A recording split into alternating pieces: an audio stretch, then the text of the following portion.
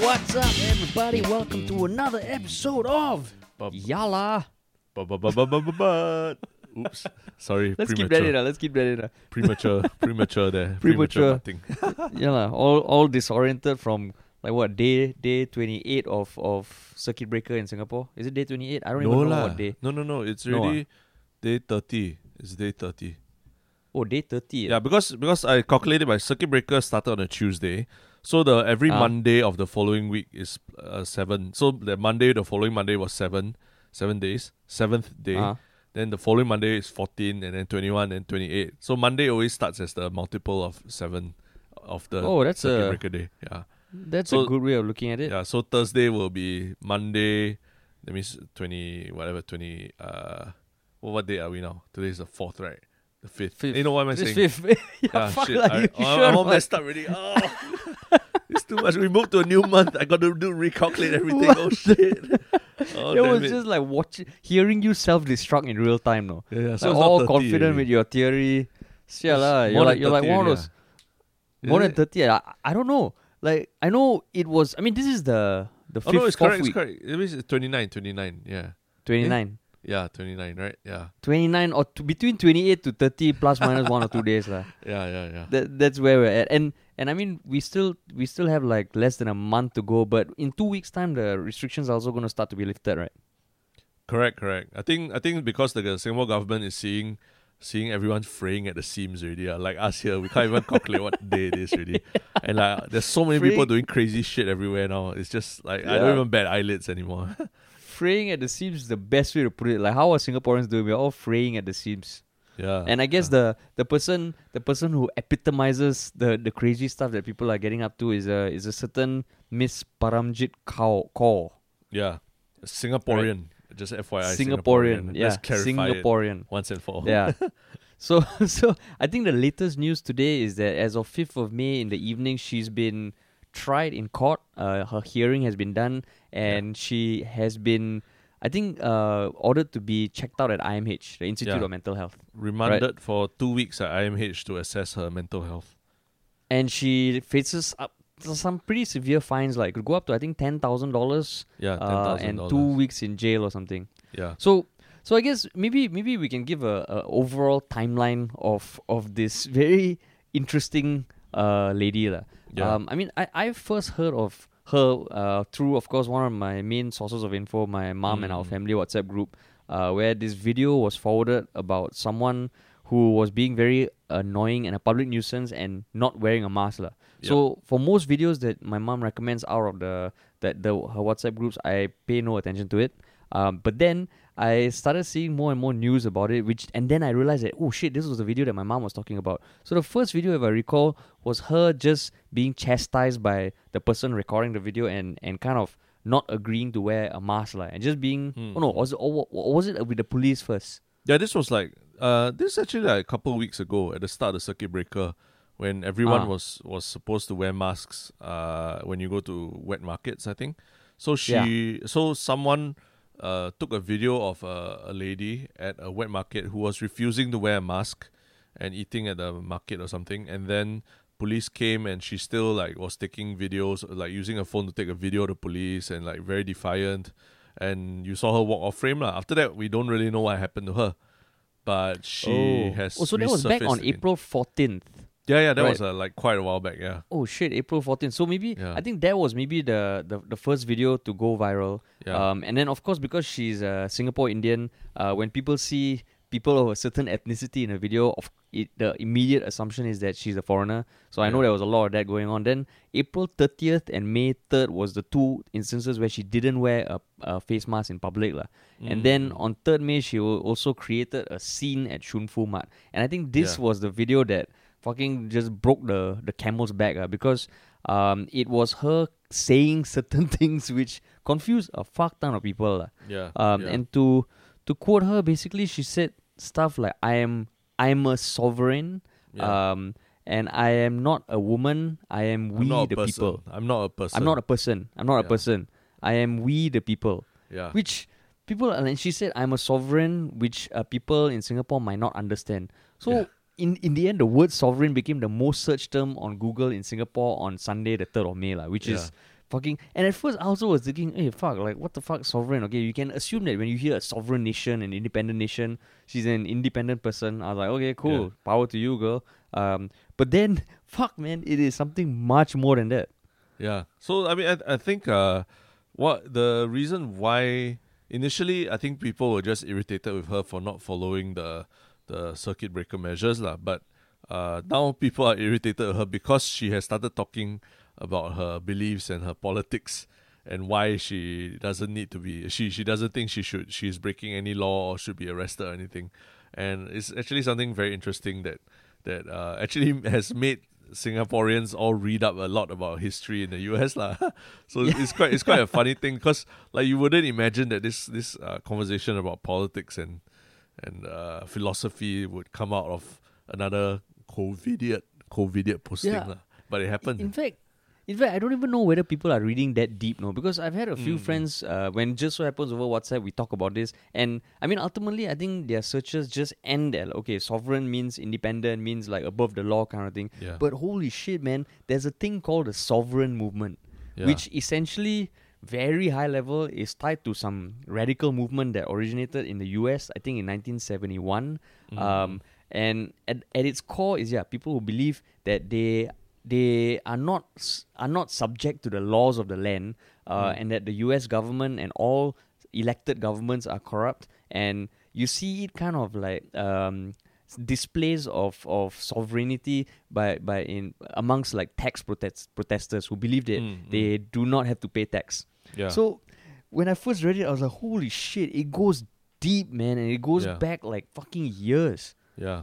But I think maybe it's interesting would be just to explore the lady's context because now her details are starting to come out because I mean everyone's probably CSIing her and finding out. And apparently she lived in Australia for like 20 years before moving back to Singapore, even though she was born in Singapore. So and she's a practicing physiotherapist. Yeah. So she seems educated, has a job that does require her to interact with people and everything. So she's not like a crazy, stay at home, like don't talk to anyone kind of person either, lah, right? Yeah. So that's what's pretty shocking, lah. And the whole sovereign thing, it's one of those crazy conspiracy theories that if we talk about the origins, it just sounds crazy, lah. Do you read further into the origins of it?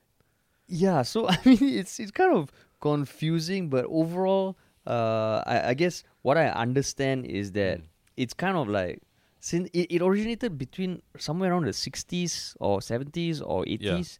And I think what kicked it off was when gold stopped being legal tender for money.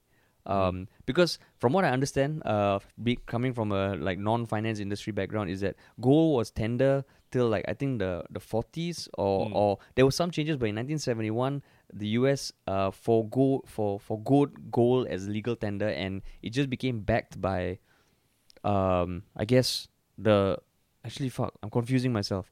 What changed in 71? Something. God damn it! Are you more familiar with the history? I'm generally familiar with broadly how the conspiracy theory works, lah. In the sense that the movement itself, it's a very far right, anti-establishment, anti-institution kind of movement that believes that the government has no sway or no hold over you, and it basically states that at some point there was a secret corporation that took over the U.S. government, and then they ran out of money, or they ran out of gold to back up the currency, lah. So they started selling. They started getting money from foreign investors by pledging their citizens, lah. That means the output of every citizen is now pledged as a collateral for someone to lend you money, lor. So the conspiracy theory is that from the moment you are born as a US citizen, you are pledged as collateral for this giant debt that is owed to foreign investors outside the US. And so apparently the signs of it are like if you look at your birth certificate in the US and your social security number card in the US, your name is in capital letters. And because in colonial time, in the colonial era of America, nouns were all written in capital letters, lah. versus like every other word which is in small letters or what. So once your name is written in capital letters, that is the legal entity which is being placed as collateral. Whereas you, as an individual, as a person, you are, if your name is written in small letters, you are you can be separated from your legal entity name. And there's some supposedly, by filing certain documents and knowing certain words to say to people in power, you are able to separate yourself and therefore live without all those problems of being an entity lah. And also because there is money lent to the US under your name, apparently there's a secret bank account that of every person in the US that has $630,000 inside, and you are somehow able to tap into it. You're entitled to tap into it if you know the secret code lah. So that's a brief thing about the whole conspiracy theory. But yeah, like you said, it causes a lot of problems in the US because people are really filing to try and get this money, and they are refusing to pay taxes and all the usual little things like licenses, even pet licenses and all that everyone has to do as a citizen of the world of the US lah. Right, that's a general summary that I understand. And I mean the process that you mentioned, right, of the legal jargon, because it's the process called redemption. It's actually the process that the members of the sovereign movement believe will separate what they call the straw man, which is their identity in full capital letters, from the flesh and blood man, which is the identity in upper and lower case lah. And like what you said, it ultimately, there's almost this belief that it is about trial and error, about the certain combination of words and documentation that you have to file that will unlock like no tax payments, free mortgage, and like fucking payments for life lah. And like, as much as it's just an ideology and you can assume like, fuck, these people are just delusional, it does cause actual problems because they are repeatedly trying the system in the US, and like they are known to test the system lah. So if they get caught by for driving above the speed limit, they will reject the fine and actually file fucking hundreds of pages of documents to kind of unlock and redeem themselves lah. So it's almost like every little offense that doesn't screw them up by sending them to jail is a chance to test the system. And it actually impacts the judiciary process in the US because it slows down every fucking thing. So it sounds like, compared to like, you know, cults that have a belief that ultimately they're still just minding their own business as long as they don't blow up anyone or kill themselves. But this is like a fucking, it's a movement, and like I think there's an estimate. There's no real census on how many people, but I think they're estimating like 100,000 people in the US are followers of this movement. Almost 300,000. And then the FBI has labeled them an extremist group, and what they do as paper terrorism, which is so you can, you know, normal terrorism is like bombs and hijacking planes on. This one is you go and file at your local court. That's paper terrorism. But no, and like what you said is true. It is 300,000. 100,000 is just the number of hardcore believers. 200,000 are the people who are testing the system, and it fucking gets even crazier. There are conferences that talk about tactics of redemption. There's so-called like consultants on how to file these fucking documents. And if you read up, there are some of the more public figures who I guess became more known as tax protesters, which is one facet of like sovereignty. They're like fucking MIT graduates and all that, no?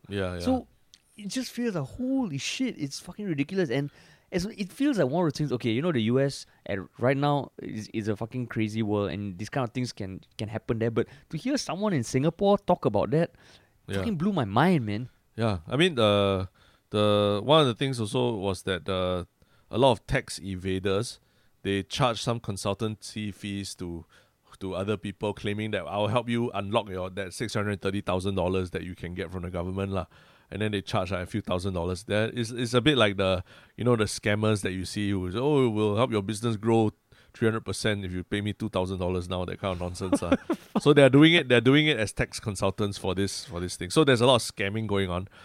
Plus also this whole movement apparently was started by I mean, I won't blanket say racist, but anti-Semitic beliefs lah. People who believe that there was a Jewish conspiracy to run the whole world. Probably they read the protocols of the Elders of Zion, all those fabricated documents. And so there's nothing really positive about this, even though it sounds like it's freeing you and all that lah. There's a lot of people who have suffered very bad results as a result of this lah. But like this woman bringing it to Singapore, I think even Shanmugam had something to say about it, right?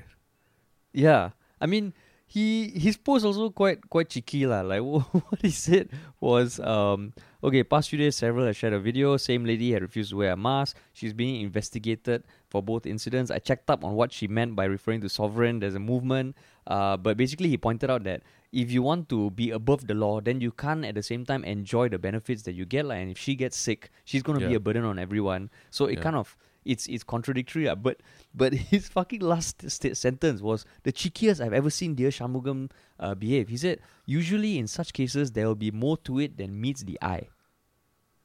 So I just thought like, wow, that is what's going on there, man? But more to it than meets the eye, he said. Yeah. What do you think he's trying to say? I don't know, man. I mean, I guess like in general, it is fucking weird, like, because of all countries.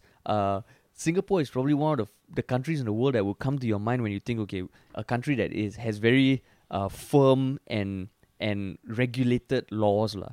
So for someone to come here and say, yo, I'm above the law, fuck, man. At least, I mean, if you're in like the Republic of Congo or something where there's a lot of civil strife and the government is not doing the best job, I would imagine, okay, there it feels a bit more like plausible. But in Singapore, like, fuck, man, you get fined for so many fucking things. So, but I mean, just looking at that, and then now the current thing is that she's gonna be examined at IMH, right? Yeah. To me, right, it just sounds like, I think in Singapore historically, like, IMH has always been a tool to just make discredit someone.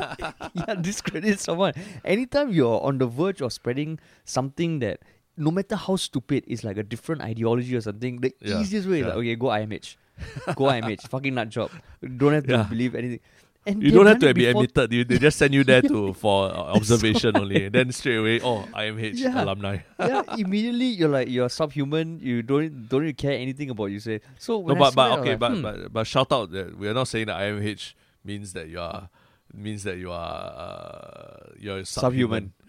What we're saying is that the stigma, they use the stigma of being sent to a mental hospital as a maybe to attack your ideology or to say that your ideology is nonsense, right? Yeah, which is weird because now more than ever, where mental health is being given more respect as an actual issue, the fact that they just send her to IMH felt like, okay, even psychiatric assessment it sounds like, okay, a little less like just blanket trivializing the whole thing, because IMH in Singapore context, there's a lot of stigma attached to it. Like, last time when young, it was called Woodbridge Hospital, right? Yeah, Woodbridge Hospital. And then that's what as kids, that's what you say, right? Wow, later you crazy, I send you Woodbridge Hospital. Yeah, exactly. Right? It's like up there with the stories of the Apu Nene and all that. Like, it's one of those things that it automatically paints a picture. It totally discredits people who actually have mental health problems. I mean, for all we know, she might have a mental health problem. Yeah. But in fact, that was what I thought. That's what I thought, lah. She had mental health issues or something. Yeah, initially. but then I can also see, like, one tactic is that before people start diving into this whole sovereign thing and realize, oh shit, because actually it's not just in the US, no, it has popped up in the Commonwealth as well, and I think they take the name of the freemen of the land. Whenever I see these kind of things that independently pop up in different countries, right? I mean, I'm not saying there's something there's some truth, but it feels like, oh shit, it's something that more than a few people are thinking, and that's when it can get dangerous, . So it feels like this was okay. Let's nip it in the bud, and just use the worst stigma in Singapore. Even if it's not the truest, just fucking let's just send her there. But the funny thing is that when you say I'm a sovereign or I'm a part of the sovereign citizen movement in the US or something, so I imagine an American guy like Tiger King, that kind, with a gun and like with a big farm and his own ranch and it's all fenced up and his own land and everything that where he's declaring this my own country. But I mean, this woman is here in Singapore. She's like going to buy vegetables at the Shunfu market. So it's like, What at a hawker center? What sovereignty are you declaring, like from your flat or what? And at the hawker center, you declare sovereignty when the hawker center is built by government and everything also, Yeah, and I mean, it's hard for her to get any, because okay, let's say you're in a country in the US and you are really getting fucked by the system, and it's in peacetime when things are generally going well, and there are many reasons why you could be fucked by the system. Like maybe you don't have healthcare, maybe you're paying tax but you don't have a lot of things that you would assume. But in Singapore, like what you said, like even the most fucking person who's getting fucked by the system in Singapore, or like getting fucked, you look at this person, you're like, yeah, that's a bit of a tough sell, man, in Singapore when everyone already, okay, not just Singapore, in times of pandemic when regulation is all the more being enforced, right? To just do this, walao, if she was thinking that, one day I'm going to debut my philosophy and let the whole of Singapore hear it, I don't think now's the best time. I would love to know what she did, or if she like refunded the $600 she got from the resilience budget. All Singaporeans got $600. I wonder what she did with it. Yeah. No, but then even today during the hearing, right, it was done via conference call, and her lawyer, Mr. Satwan Singh, was actually appointed or hired by her mother. Oh. So it just feels, and her statement initially was when she was kind of like being prosecuted, she said, "I would just like to say something. I am a living woman and that is my only capacity in this matter. I extend my sovereign immunity to Satwan, her lawyer, and I ask Satwan to represent me." So first of all, she assumes that sovereign immunity is actually a thing. Yeah. No, but maybe we should be taking notes, right? Because maybe those are the secret code words she's using that will help her get away. The judge will be like, "Oh yeah, sovereign immunity, correct? Wow, this woman knows her stuff." Or maybe like all the legal enforcers around the world are thinking, "Oh fuck, man, she knows it. She's onto something, man. She's onto something. Quick, let's just ask the send her to IMH. IMH." There's like a big red button in the council of judges, the global council of judges. Okay, fucking, she's so close. She's so close to revealing the truth. IMH, done. Yeah. I mean, it sounds like if the mother is the one who's getting a lawyer for her and all this, it does sound like the kind of case where, maybe she's a bit off the edge already, and like, the seams are all fraying already, So that's what. I mean, also got to be a bit compassionate. Maybe there are some issues that we don't know about, medical issues, and we just wait and see, lah. I guess what we're talking about more is about the whole sovereign movement. Yeah. It just boggles my mind that, and okay, just by the odds of it, right, I'm guessing she's probably not the only follower of the sovereign movement in Singapore. So I wonder if there are other people in Singapore who are like, oh fuck. Like how previously before the internet, you might have some fucking ridiculous belief, but it's hard to find people who echo that, right? But now with the internet, maybe in the next few weeks, right, we would see like literally more sovereign people pop up in Singapore. Singapore's InfoWars, like Alex Jones kind of thing, right? Singapore's InfoWars. Crazy. And that'll be another thing that the government will be like, oh my god, guys, can you just shut the fuck up? And you can be sovereign after we deal with the pandemic, okay? Just shut up and we will tackle your problem after a while. And we should make the prediction on where they'll find this group. My guess is Yishun, if anywhere.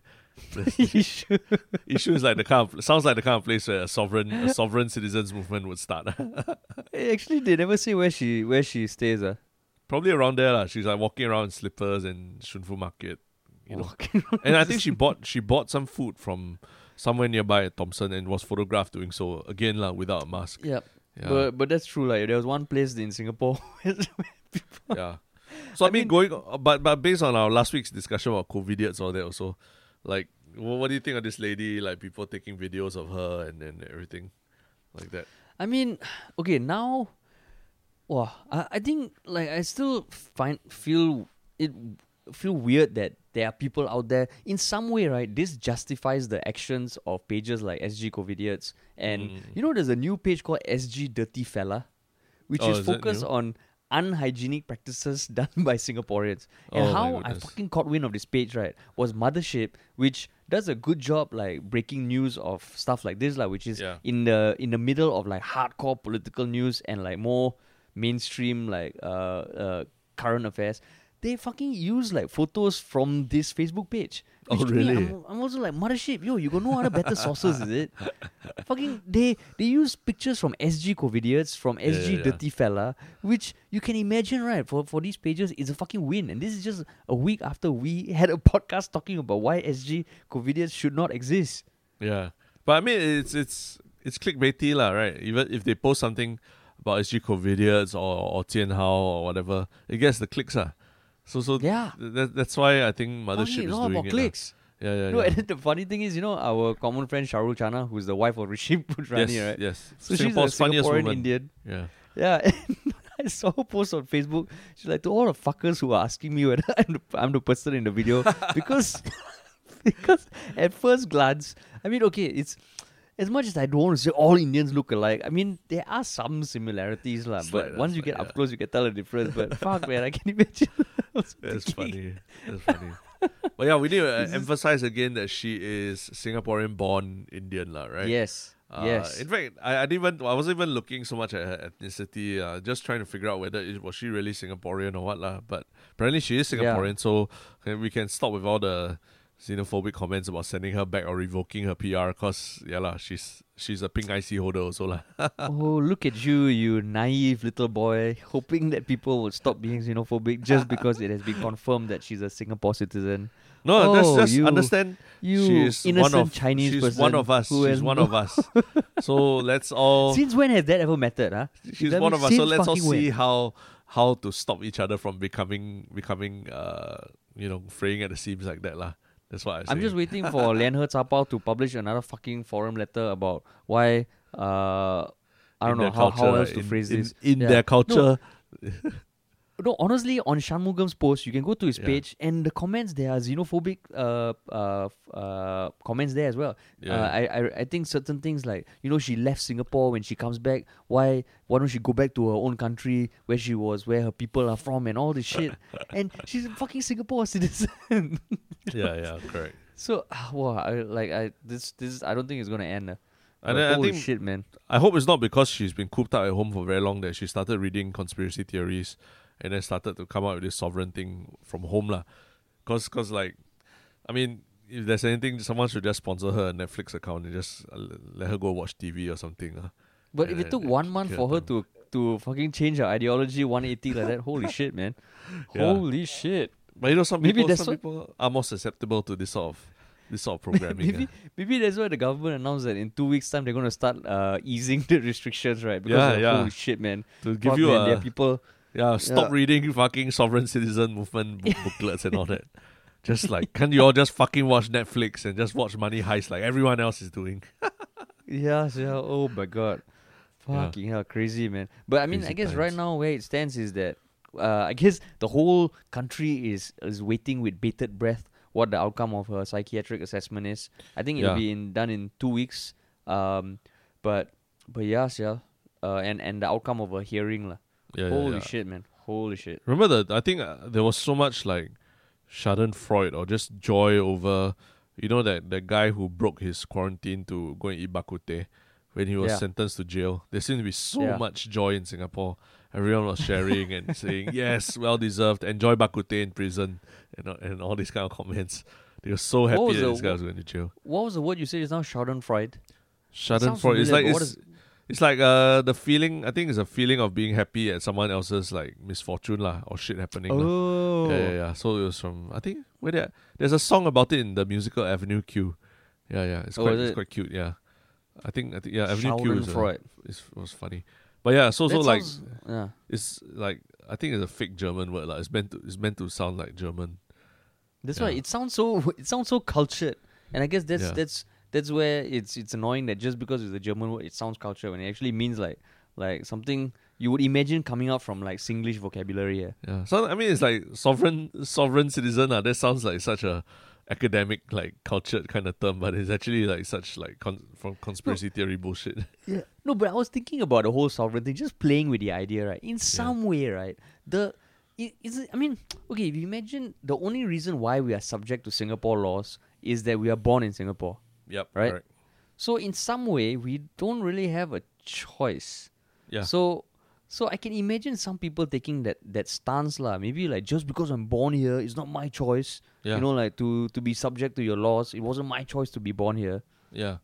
But that's the thing, And like, that's if where you I can guess it find gets philosophical lah. and if you can find your own plot of land where you grow your own food, you're completely self-sustaining, and then you have a gun to protect yourself from intruders, and then okay lah, then there's something you can do lah. Like I don't know, I think like for example lah, but this is probably a different kind of example. But Native American tribes have very some kind of different. They under different jurisdictions from the rest of the states that they are located in and things like that.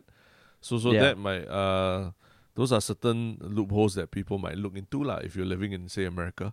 But in Singapore, it's like, or if where you're are you going to Yishun, stay? Yeah?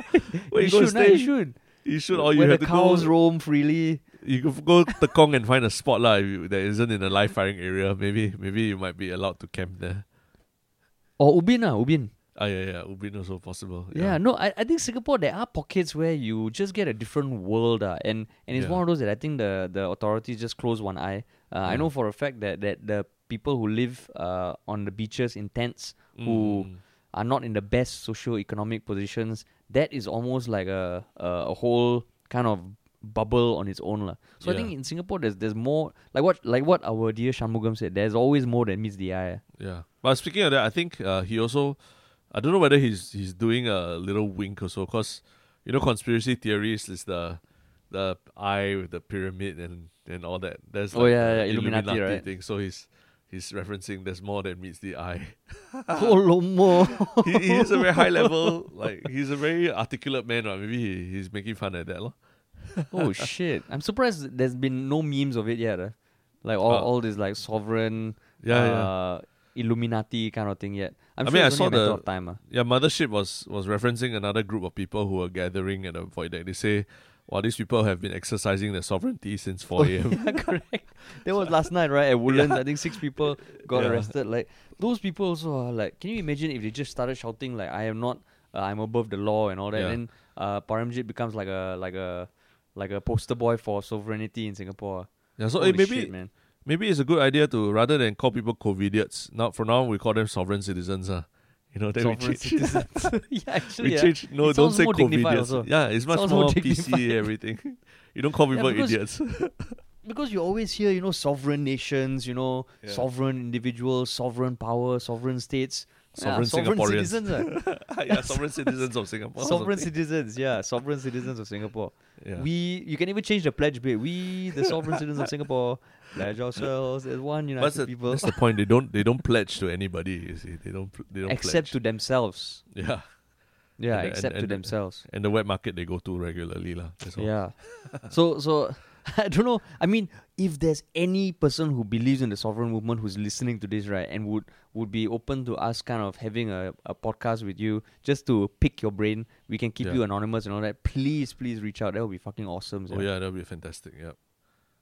Absolutely. Yeah. And of course, if anyone else has any other thoughts on this whole sovereign movement thing, I mean, there's a ton of stuff online. The best place to start is Wikipedia, lah. Just go read up on the sovereign movement, and they got a bunch of links to a whole bunch of different things, which fucking blew my mind, man. Holy shit. Yeah. I think we wanted to record a podcast earlier, but then Harish said, I really need to wrap my head around this right now. So he took another day to read through everything.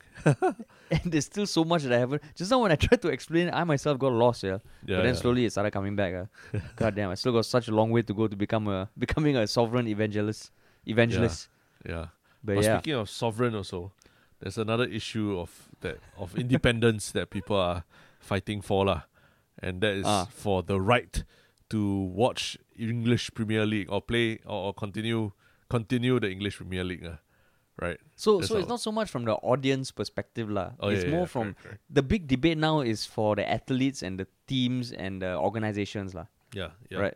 So for context, I think sports have pretty much been all cancelled for the last 2 months already, right? Also, almost. Yeah. I know NBA was about 6 to 7 weeks ago. They suspended the season, and then I think prior to that, the European leagues were already suspended or and now cancelled, lah.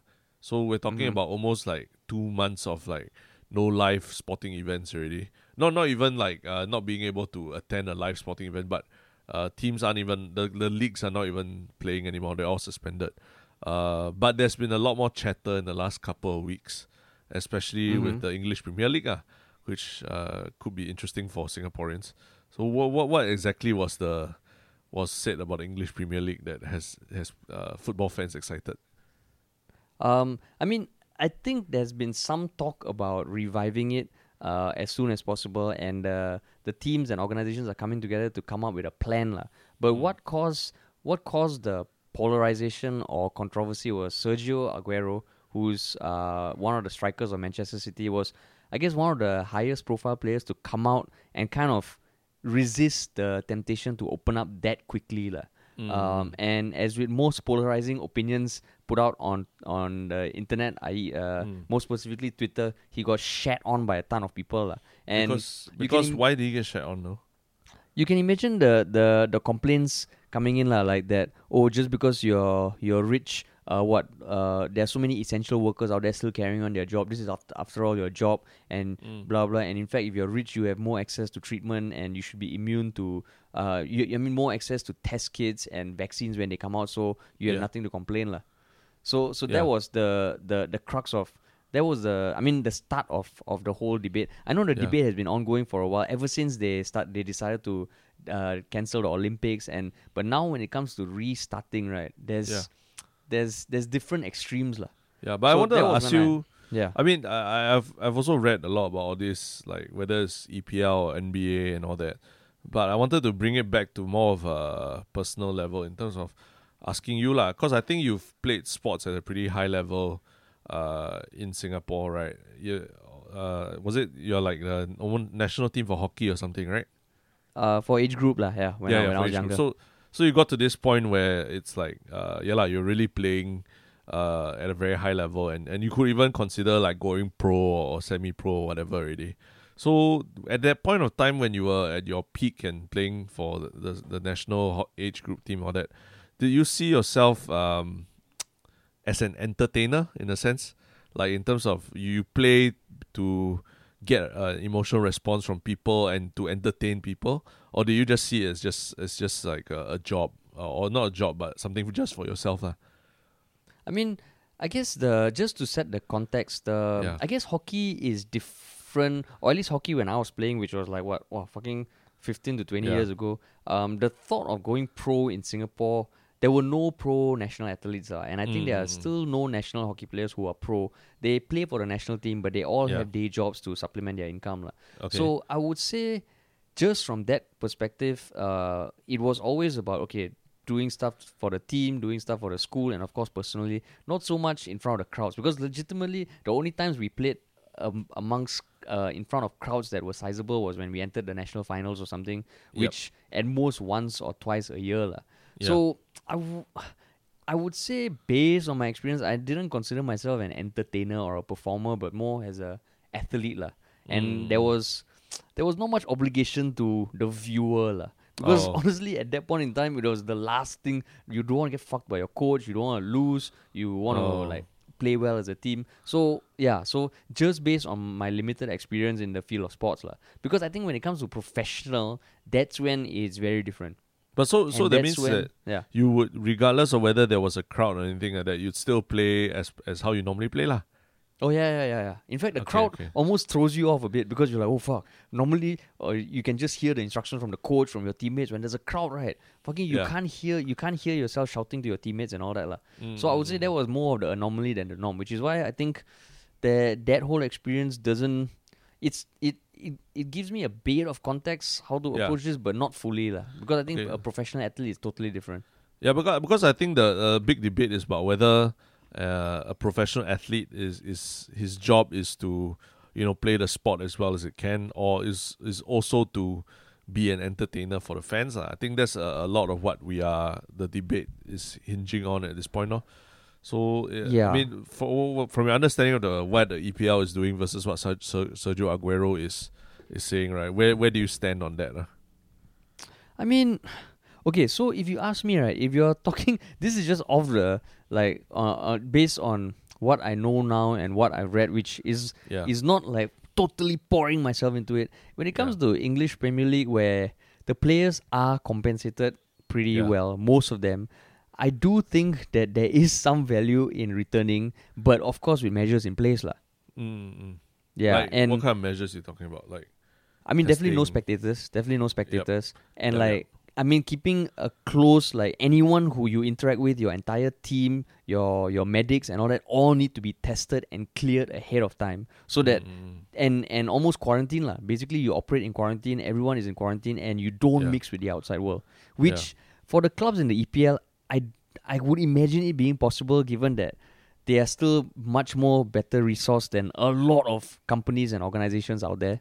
And I think at this point in time where, I mean, okay, every time I look at a new government policy, regardless of government, right, what I find sometimes unfair is just looking at it, oh, they are lifting restrictions because they're idiots and all that. But I think every government is grappling with the fact that you can only quarantine people for so long before they start losing their minds and protesting and rioting. And it's almost like, okay, if we let the regulations ease off a bit, it might buy us some time for social unrest. Of course, it might cause the incidence of the virus infections spiking, but it's a constant balance lah. So on that note, I think sports at this point can fulfill a fucking big gap lah, and at least distract people a certain way lah.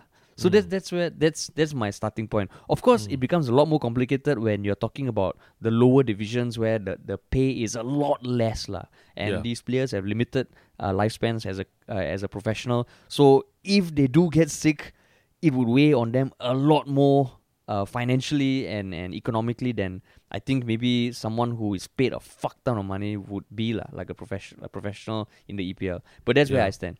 What about you? I mean, I also do agree a lot with what you say about sports being a very good distraction now. I think people need to let off steam. There's a lot of people doing crazy things, and to prevent people from doing more crazy things, it's good that they have entertainment lah. And of course, there's only that many movies and TV shows that you can watch until you get bored. So sports would be a good welcome thing.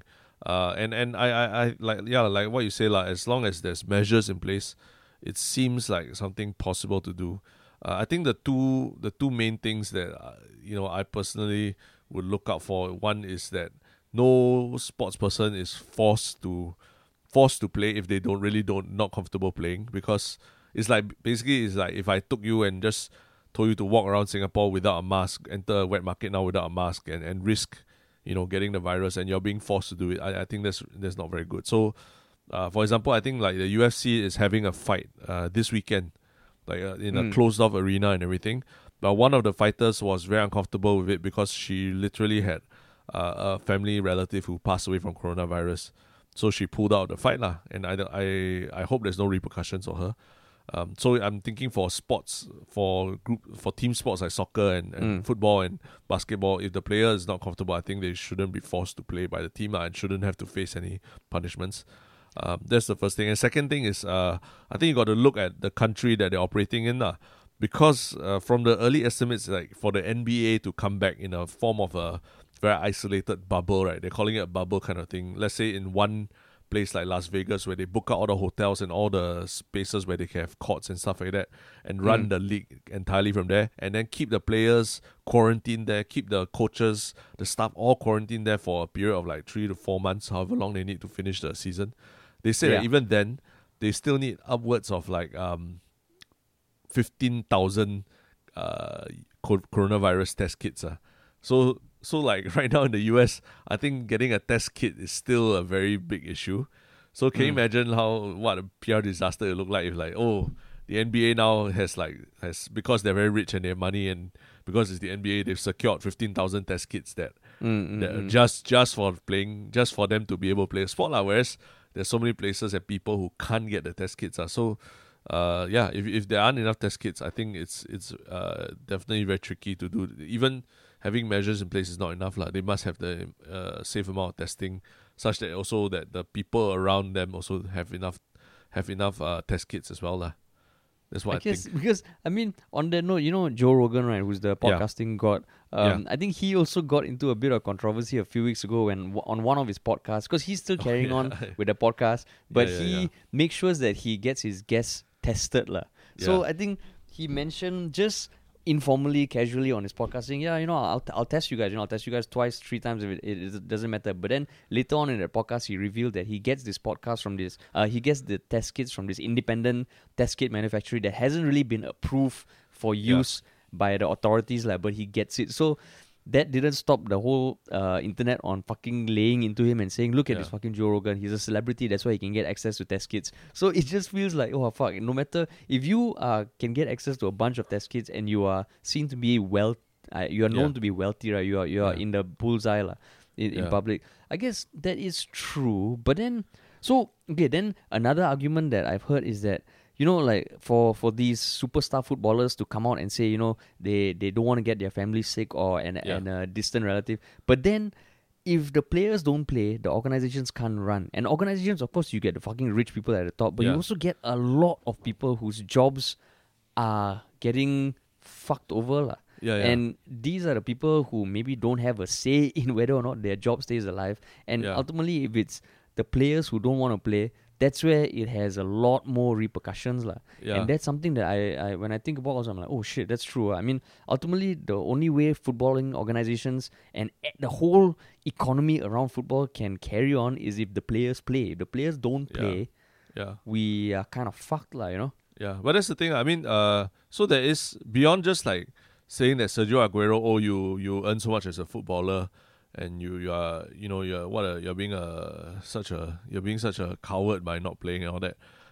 The truth is there are players also who play in the Premier League who probably earn a lot less than him, a lot less, and not playing for them is much more significant in terms of the damage. So like for example, like a LeBron James wanting the season to be cancelled versus like some player on the Sacramento Kings, some other shitty basketball team or what. Like they to them it's like they don't play, they don't get paid, but for LeBron James, he doesn't play, he doesn't win a championship this year, but money wise he's good, and he doesn't get a few million, but he's got a fuck ton of reserves, like. Oh, so you mean he has been vocally asking for the NBA to be cancelled the season? No, but that's the interesting thing. LeBron James, because he might be in the last couple of seasons of his career and he wants to win a championship with the LA Lakers, he has actually he's very, very vocal in wanting the season to get back on because the Lakers are playing well this year. So it's like he's got like 2 years left, If he doesn't win it now, he might never win it. So it's actually quite interesting what's going on in the NBA. Oh shit. So that's where I guess Liverpool kind of like, too bad for Liverpool fans. Yeah. Liverpool they haven't been tough, they haven't been vocal about coming out and saying that we need to fucking get the league restarted. And I think Jurgen Klopp at the start, he very respectfully said that we were having a good run and all, but ultimately human lives always take priority, lah. So I was like, holy shit, this guy really is the fucking real deal, lah. So it just feels, and if you think about it, like even Messi and Ronaldo, especially Ronaldo, who really, I mean, for all we know, he might play on for like another 10 years, but he's also at the twilight of his career. And like, I mean, I think they also know that if they were to be vocal about any which way, they will get fucked, lah. I think they are PR savvy enough to know that. But it's just such a tricky thing, lah, because I mean, you can also understand the point of people saying that, here are all these essential workers who have no choice but to carry on, just because you are in a position to choose. Do you have the right to be able to do that, lah? Yeah, correct. So that's why the UFC, the Ultimate Fighting Championship, which is the premier mixed martial arts competition, they are restarting events this weekend, this Sunday or Saturday in US time, and they are doing it in a closed space, lah. And for international events such that other people can fly in, they are going to do it on a private island that they have procured, which is... Oh shit, the private island is a real thing, Yeah, so like the memes, the Mortal Kombat memes are all coming out, lah. Like, they are literally like, Mortal Kombat, the whole premise of it is like you are invited to this secret martial arts tournament in the middle of nowhere. So this is what UFC is becoming now. Oh my god, like just now when you were saying about the Las Vegas basketball thing, I was like, I heard this crazy idea that would probably never happen where the UFC operates on a single island where everyone lives there. Oh, Yeah. fuck, really? Yeah. So there's, I mean, they also been facing a bit of criticism now. People are saying like Yeah. this is way too early, and then in 2 weeks' time, if we find out, oh shit, somebody contracted coronavirus while they were there, then it basically will slow all the other sports down as well, lah. So everyone's, although like MMA might not be the most popular sport in the world, but people are watching to see whether this can actually carry on, no? Because like I think Holy shit. WWE, the World Wrestling Entertainment, has been carrying on non-stop even through this whole coronavirus. Huh? Really? They have? They have to empty arenas. So WrestleMania happened, all these events happened, but to empty arenas. So people have been just criticizing them, and some wrestlers even quit in protest because they didn't feel comfortable. But the thing is that WWE is not a real sport, lah. It's entertainment, it's a show, but it's not a sport where it's so easy to control the, not say easy, but I think because it's a scripted thing, it's a bit easier to control who comes in and out of the building and stuff like that. Whereas for like team sports and even UFC, where you go to different places to train, you have to meet people and you have to do stuff like that. You have to pass certain health checks and all that. It's a bit more bit more things to think about, lah. I guess yeah, the scripted thing helps a lot. They can even make sure that the people involved are as in there's a lot more control as opposed to the sports which is real. But I mean, I think the one thing I think any sports organization knows that if the first organization to crack the code of carrying on risk-free or with minimal risk, there's a fuck ton of money to be made. Because the rights the money you can earn from the rights of just streaming to almost every country in the world who are all just aching for content, right, is fucking huge, lah. So that's why I can imagine the UFC. I mean, the UFC's CEO is Dana White, right, who is well known to be fucking shrewd, fucking scrupulous, and he has been like single-handedly brought the UFC to where it is today, lah, right? Yeah. So I can and he's imagine a him big Trump seeing supporter that. also. But even then, you can argue that it's just for business gain, lah. Yep.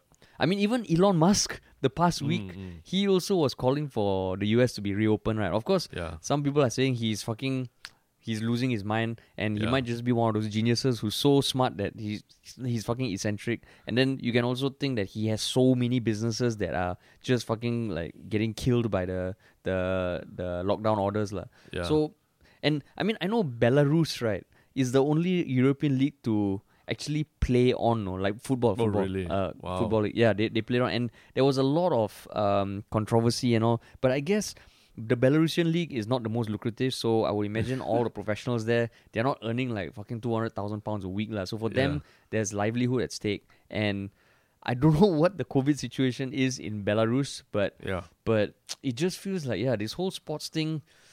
Yeah, it's tough to keep it close also because the sports economy is a huge fucking economy, lah. And there's one thing about the players, but there's one thing about the other people who are impacted by it, lah. And all the I mean, that's why now it's like I don't know about you, but I've started to get more accustomed to viewing like live stream events or live stream conferences and talks and stuff like that. So in the past week, I think I checked out like Zook's Mambo Jumbo live stream event, and it was quite fun, like watching it with some friends, and also other like live stream concerts, high quality live stream concerts from Radiohead and other big bands. Really? As in they take old footage from their old concerts, but it's all very high quality stuff, lah. It's like high quality recordings. So and I know like even like the theatre groups in Singapore, like Pandemonium, they also have like released footage of like plays from the past and all, right? Yeah, I haven't tried that yet, but I mean, I think the big one recently is Frankenstein, which has what's his name in it? The Benedict Cumberbatch acting in it. Oh, yeah.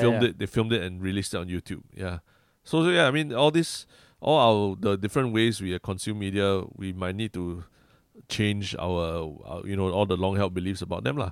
But sports, I guess, is like one thing that it has to be live, lah, right? It can't be anything pre-recorded. There's esports, esports is probably fucking booming, or like the E component, because I know one thing also that happened, I think in the past week, was Travis Scott had a concert in Fortnite, it looked fucking ridiculous, Yeah, it looked crazy. For the boomers out there who are listening, Fortnite is one of the most popular games in recent times, and it's one of those open world first person shooter things. So Travis Scott, who's a huge music star in the US, he there was a concert where there was like a fucking like giant like Travis Scott in the game, and as a player you could attend the concert, and it fucking was like, oh shit, that is cool shit, man.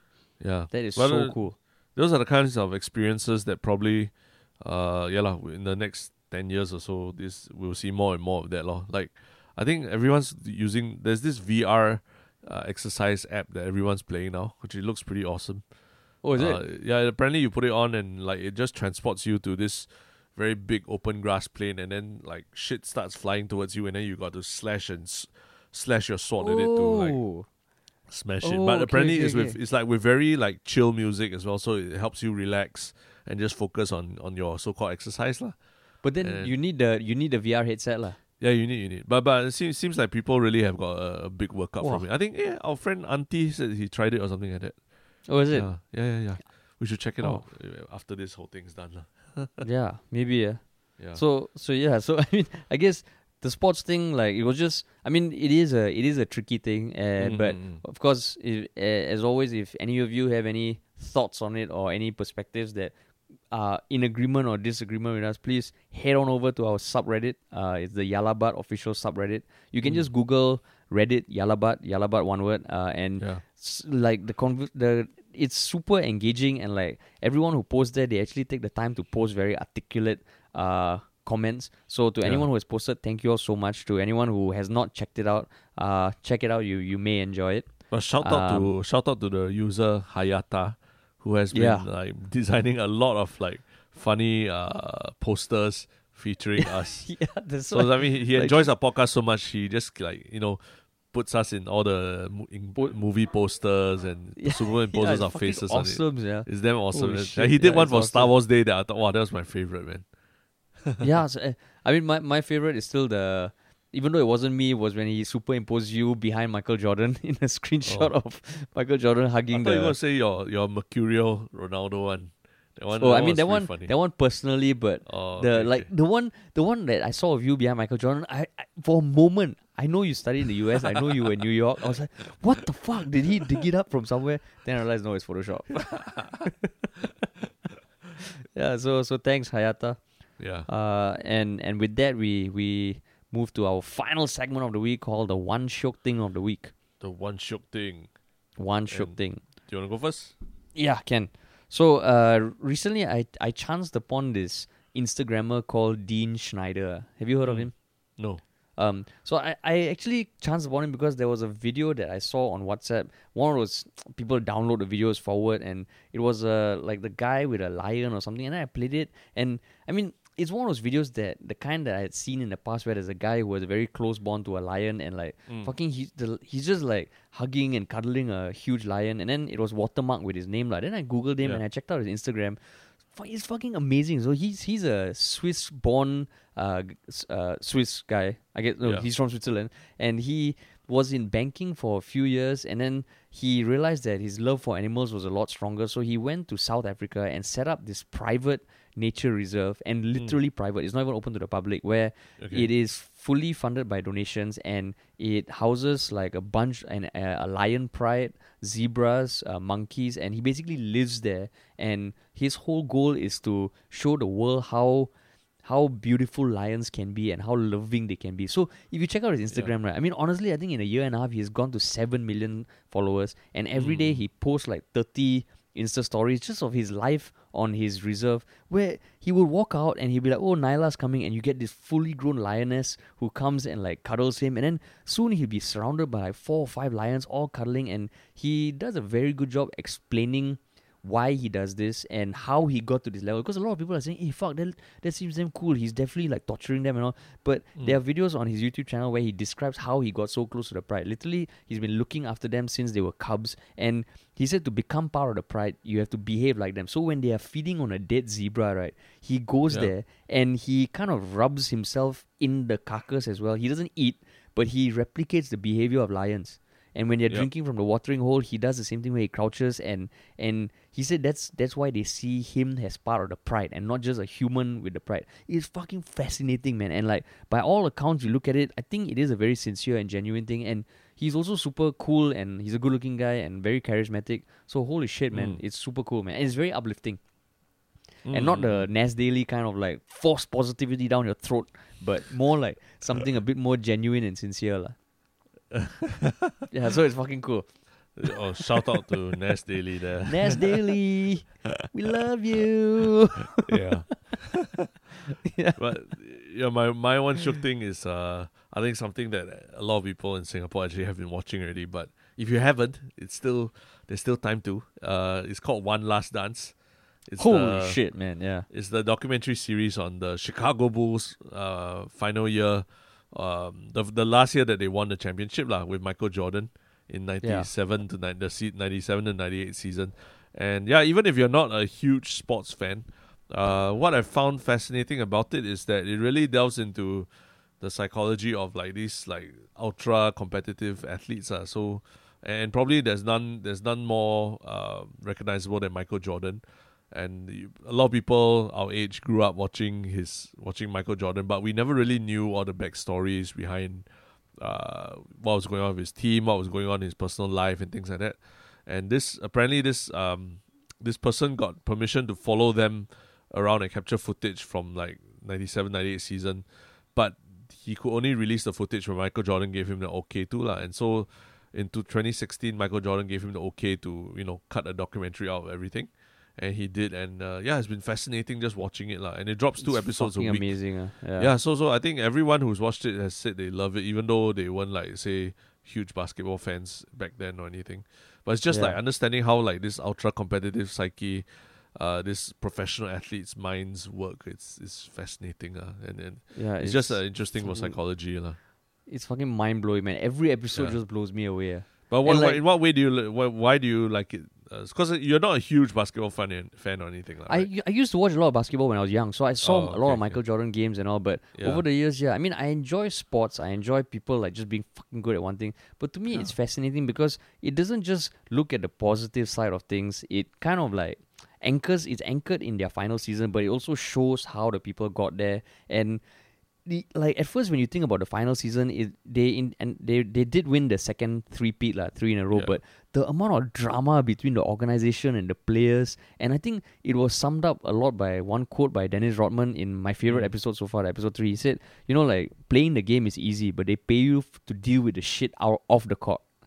Which to me was like it sums up the entire documentary totally. And I mean, it also blows me away. Like, how often do you see a show where when an episode drops, the next day you have fucking established, like, even ESPN talking about it. And, like, the stars from that era all coming and commenting on it. And that is fucking mind-boggling, yeah. And they comment about it as if it's like it happened last week or something, right? But actually, we're talking about stuff from like 22 years ago. It's a crazy thing. And everyone talks about it like it happened like last weekend or something. You've been a basketball fan for a long time, but is there anything that even for you was very revolutionary or fucking just blew your mind? Yeah, I mean, just the level of detail that this documentary goes into, like really exploring. Say, for example, like you say, Michael Jordan he also had problems like gambling addiction and stuff like that, and just like really trying to dissect it to link it to what was happening in the final season. Because last time when you watch basketball, all we knew was that, Chicago Bulls are the best and they will always win, like 6 years.